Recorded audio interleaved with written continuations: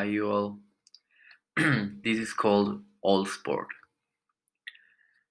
Why, when we're young, everybody tries to make us think that that is a bad thing. Since we are born, there's only one certain thing in our life. We all are going to die, one way or another. It does not matter how, when, or why. Why can't we just accept the reality? Why don't we just enjoy our short life in this crazy world? Instead of, instead of always regretting about the past, complaining about the present, and worrying about the future. 2 years ago, a friend of mine told me, your actions in the past defined your present, and your actions till now will define your future. So, I don't really believe in fate. Some people will say that since we're born, we have a path that we must follow, that everything that will happen to you is for something.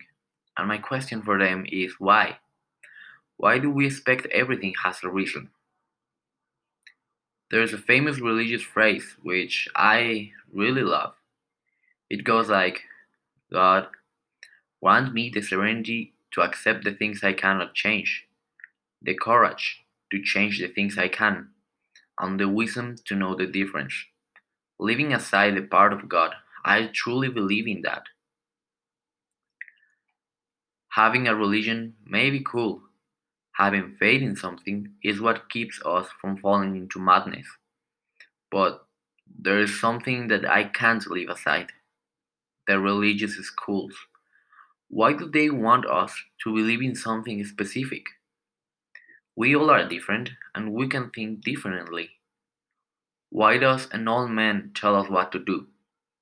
So,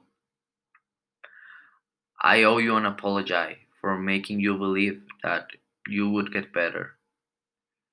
See you on the other side, old sport.